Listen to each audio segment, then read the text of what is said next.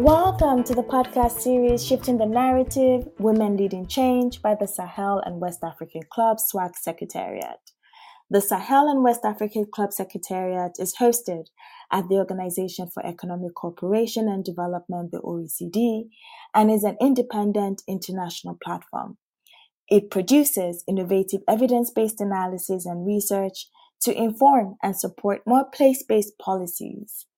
SWAC's new MAPTA platform, Mapping Territorial Transformations in Africa, uses maps to explain key ongoing transformations in West Africa, including in the area of security. This podcast series tells the stories of women as civil society actors, activists, authors, leaders, health and humanitarian workers, youth representatives, traders, and entrepreneurs in the Sahel and West Africa. We gather first-hand examples of their outstanding work within local communities, as well as their important contributions to advancing gender equality and positive change. These conversations also aim to better connect the Sahel and West African Club SWAC Secretariat's evidence-based analysis with civil society advocacy and action through dialogue and knowledge exchange. My name is Dr. Jumo Ayondele, and I am delighted to be your host for this inaugural podcast. Our first guest is Dr. Fatima Akilu. She is the Executive Director of the NIM Foundation, a leading crisis response organization, and the former Director of the Behavioral Analysis and Strategic Communication Unit at the Office of the National Security Advisor in Nigeria, where she helped develop the country's first countering violent extremism program. Welcome, Dr. Akilu. Well, thank you so much, Jumo. It's really a pleasure to be here with you to discuss these issues. And it's a pleasure having you. So let's get started. Let's get right to it. I'm sure our listeners want to hear your perspective. Dr. Akilu, conflict has been a recurring theme in West Africa. We've seen that violent events have become more frequent and deadly in recent years. So clusters of violence in the Central Sahel and in the Lake Chad region have tended to spread across borders. SWAC has published a number of innovative analyses to improve the knowledge base on the underlying dynamics of conflict in the region. One example is the 2022 SWAC's report on borders and conflict, which highlights that borderlands in West Africa have become increasingly more violent and involve more belligerents. Another example is SWAC's latest report on political violence targeting women in West Africa, which demonstrates that women are facing unprecedented levels of targeted violence with worrying consequences for their livelihoods and survival. Now, given the work that you do in crisis response and management, what do you find most interesting about these reports? What are your thoughts as an actor on the ground? Well, I think first of all, thank you so much for the team that put this report together. I mean, it's so important for us that are practitioners on the ground to have evidence, an evidence base for the work that we do, because very often I feel that we're working in the dark, as sometimes we don't have the resources or the capacity to do the kind of analysis that this report has done. When you look at borders, historically, really, borders have been there have promoted integration, economic advancement. People across borders share cultures, and it's really families live across borders. So they have been activities along the border have been really, really positive in many ways for an integrated. Um, so they are artificial borders, if you like, because we have boundaries that are geographically delineated across countries, but borders have shown us that sometimes these boundaries are more artificial than we think. But in recent times, as the report points out, borders have also really helped us in the way that we better understand the way that conflict has morphed, especially in the last decade. The regionalization of conflict across border communities, the internationalization of these same conflicts, where people from different countries now are learning from each other across borders. This is particularly so from where I stand in the Lake Chad basin. You can see what has happened where you have all these different actors that have descended in these border regions and are fomenting political conflict.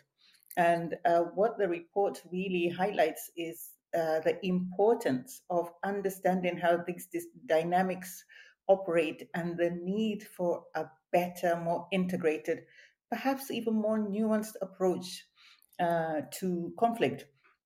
And I think, in particular, what we've seen is that when there's been response across border communities or borderlands or borders, if you like, it has been mostly militarized. In Nigeria, Nigeria led an effort to bring together countries that share contiguous borders together with the multinational joint task force, but it hasn't really been matched with a more civilian type of response. And I think just going through this report, it highlights the importance of that. And there are opportunities where we can do better planning in response to cross-border conflict.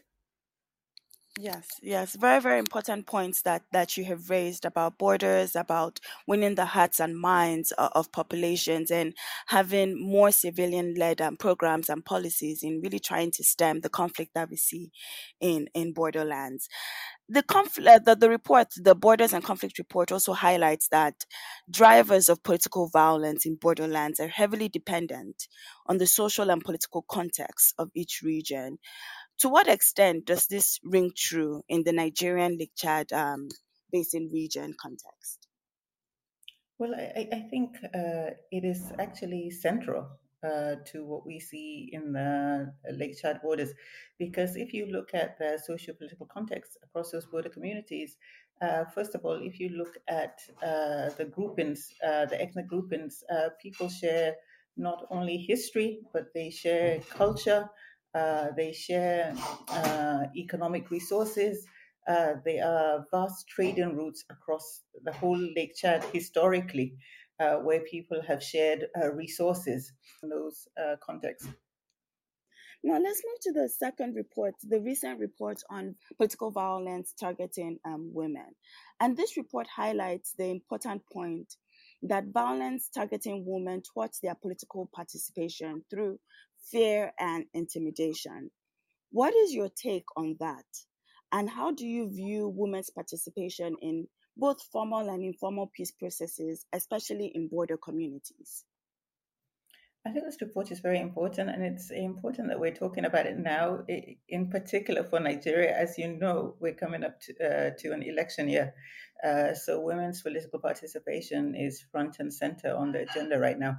And what we see in particular for us in terms of conflict in Nigeria and how it affects women is that the political actors are mostly non-state actors led by Boko Haram and more lately ISWAP.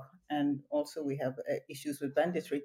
And for all those groups, they have declared a war on women. In many senses, they have marginalized the participation of women, not just in the political space, but in society as a whole. In addition to that, they have declared women's bodies as part of the battlefield. So women are bearing the brunt. They kidnapped in large numbers. They are used as slaves in non-sexual capacities, but also as sexual slaves.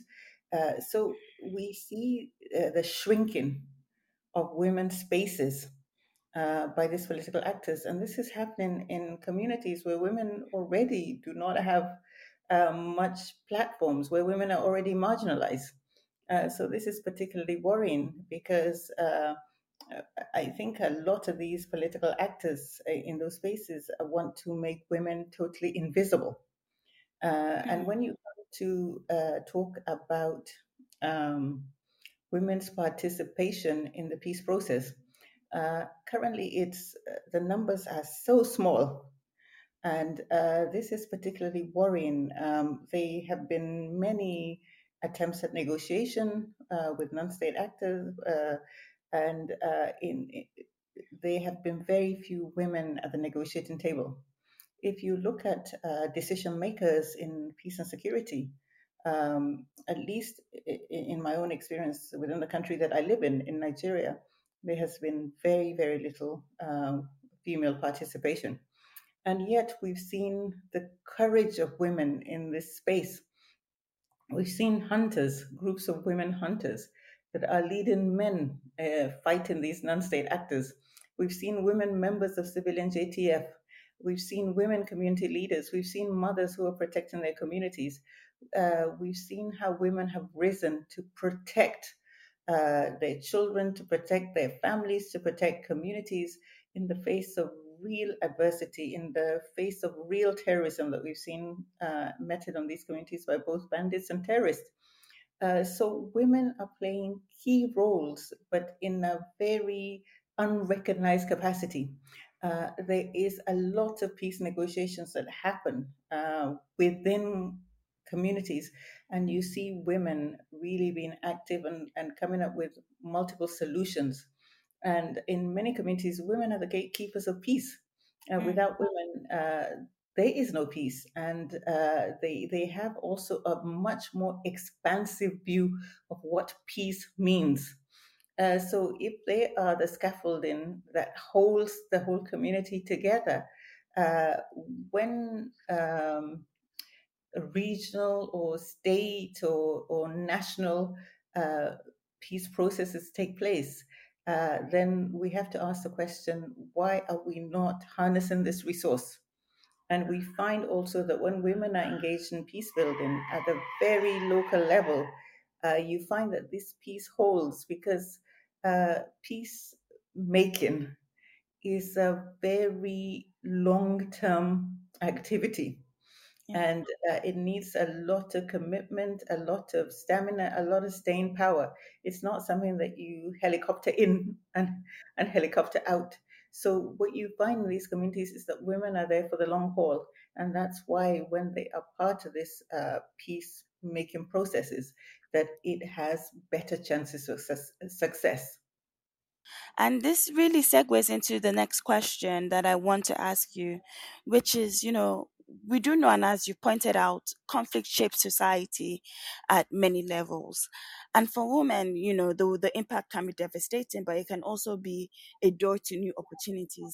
So, based off of your experience and the work that you do, can you tell us more about how women can be key levelers of change and peace in conflict affected areas? Well, I think that, conflict has come with a lot of sadness, sorrow, devastation, destruction. And within that, there have been pockets of opportunity, and particularly for women. So, for example, what I see in a lot of communities that I work in, uh, there has been a more expanded role for women that never used to exist before. Women are stepping into spaces where they are perhaps vacuums, but they are holding their own. For example, there have been a lot of communities where men have been killed.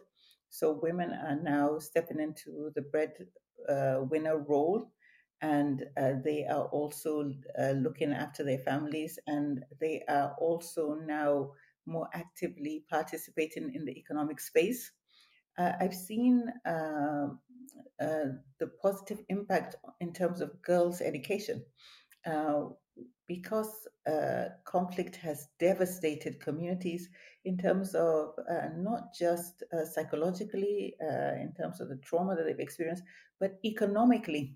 So there is a more understanding that education is important, that education is a pathway to a better life, if you like.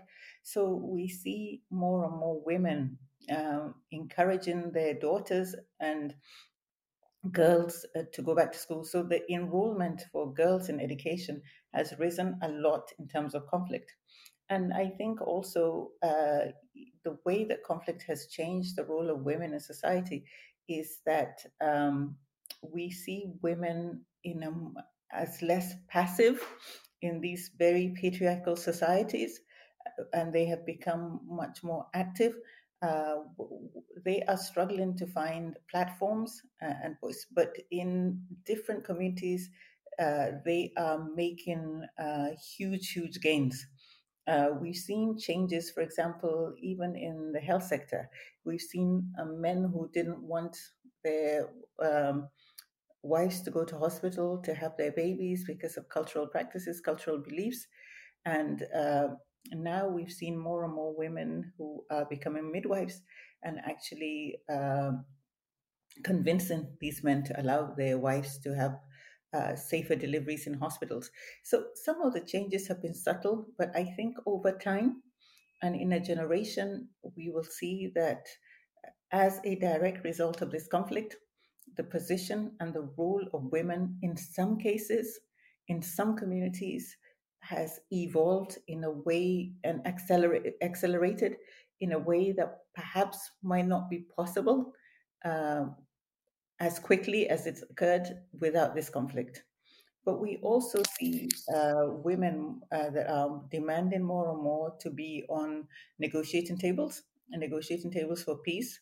So women are really going into spaces that were traditionally held by men, where decisions are made. And so I think that is a big improvement, the understanding that when you have women on a peace table, when you have women in decision making spaces, whether it's a boardroom or in government, that the decisions are different. And I'll give you an example. Um, when I was in a senior position in government, in national security, I was usually the only female on a table full of men, usually security sector actors, mostly military. And their own version and vision of peace was very different from mine. They came from a mindset that putting resources in the military industry was a way to achieve peace. And I felt that the way to achieve peace was working with communities, working with people, going directly to the places where conflict happened, and that you can't do it without civil society. So I think just having a different perspective gives us a more rounded answers to these intractable problems that we have today. And Yeah, women are the center of that. and thank you for sharing your experience in the security sector, especially as you were trying to build this program for Nigeria with countering violent extremism. So SWAC strives to better connect evidence-based analysis and data to civil society advocacy and action. How, in your opinion, can researchers and analysts work together with civil society organizations and women's groups to provide more contextualized research? I think for me, as a civil society actor, what would be very useful is more collaboration. A lot of times we see that research are carried out by large organizations and institutions where we don't have access uh, to make input till the report is actually done. And very often we don't even have access to these reports. So there are a lot of really well researched documents that could provide us with evidence for our own planning and our own work, but we don't know how to access it. So I think sharing of research material uh, on wider dissemination platforms would be a start. And I also believe that uh, using some of our data. Uh, I think we as civil society are so much closer to the people. We're there every single day. We have access to wide range of data, but this data could really inform some of the documents that are produced by large institutions. And we are always willing to share, to collaborate, to learn. So those are the three things. I think it's important that we share data, that we are included in the research process, and that when big organizations do research, that they make a substantial effort to make sure that civil society gets access to this data, whether it's by advertising them more, by having them on mailing lists that includes quite a lot of us. When we as civil society get research reports, for example, NAME, we share it widely. We put it always on our website so that other NGOs can also access it. Thank you, Dr. Akilu, for highlighting some of the concrete ways in which civil society can be more involved in the research process. This is particularly important when it comes to helping researchers improve the relevance of their work, which is ultimately key for better informed policy making. And this brings us to the end of our podcast episode. I would like to thank our guest once again, Dr. Fatima Akilu, the Executive Director of the NIM Foundation Nigeria, for joining us. For more information on the publications referenced, they can be found on SWAC's MapTap platform or indeed on the OECD SWAC website. My name once again is Dr. Jumo Ayondele, your host, and this podcast was produced by the Sahel and West African Club Secretariat. Till next time, goodbye.